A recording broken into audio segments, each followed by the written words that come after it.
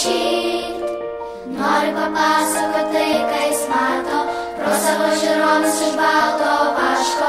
Nori paklausti, nes daug kas neaišku, jam nesuprantama mažam, taip nesuprantama mažam. Mažas, mažas, mažas, mažas, mažas mano princas rašau. Mažas, mažas, mažas, mažas, mažas mano princas rašau. Mažas, mažas, mažas, mažas, mažas mano princas rašo laišką. Mažas, mažas, mažas, mažas, mažas mano princas rašo.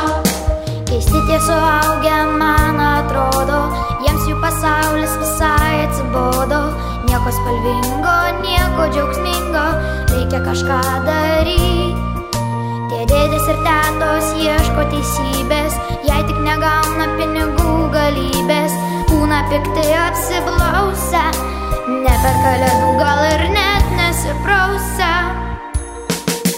Mažas, mažas, mažas, mažas, mažas mano princas rašau.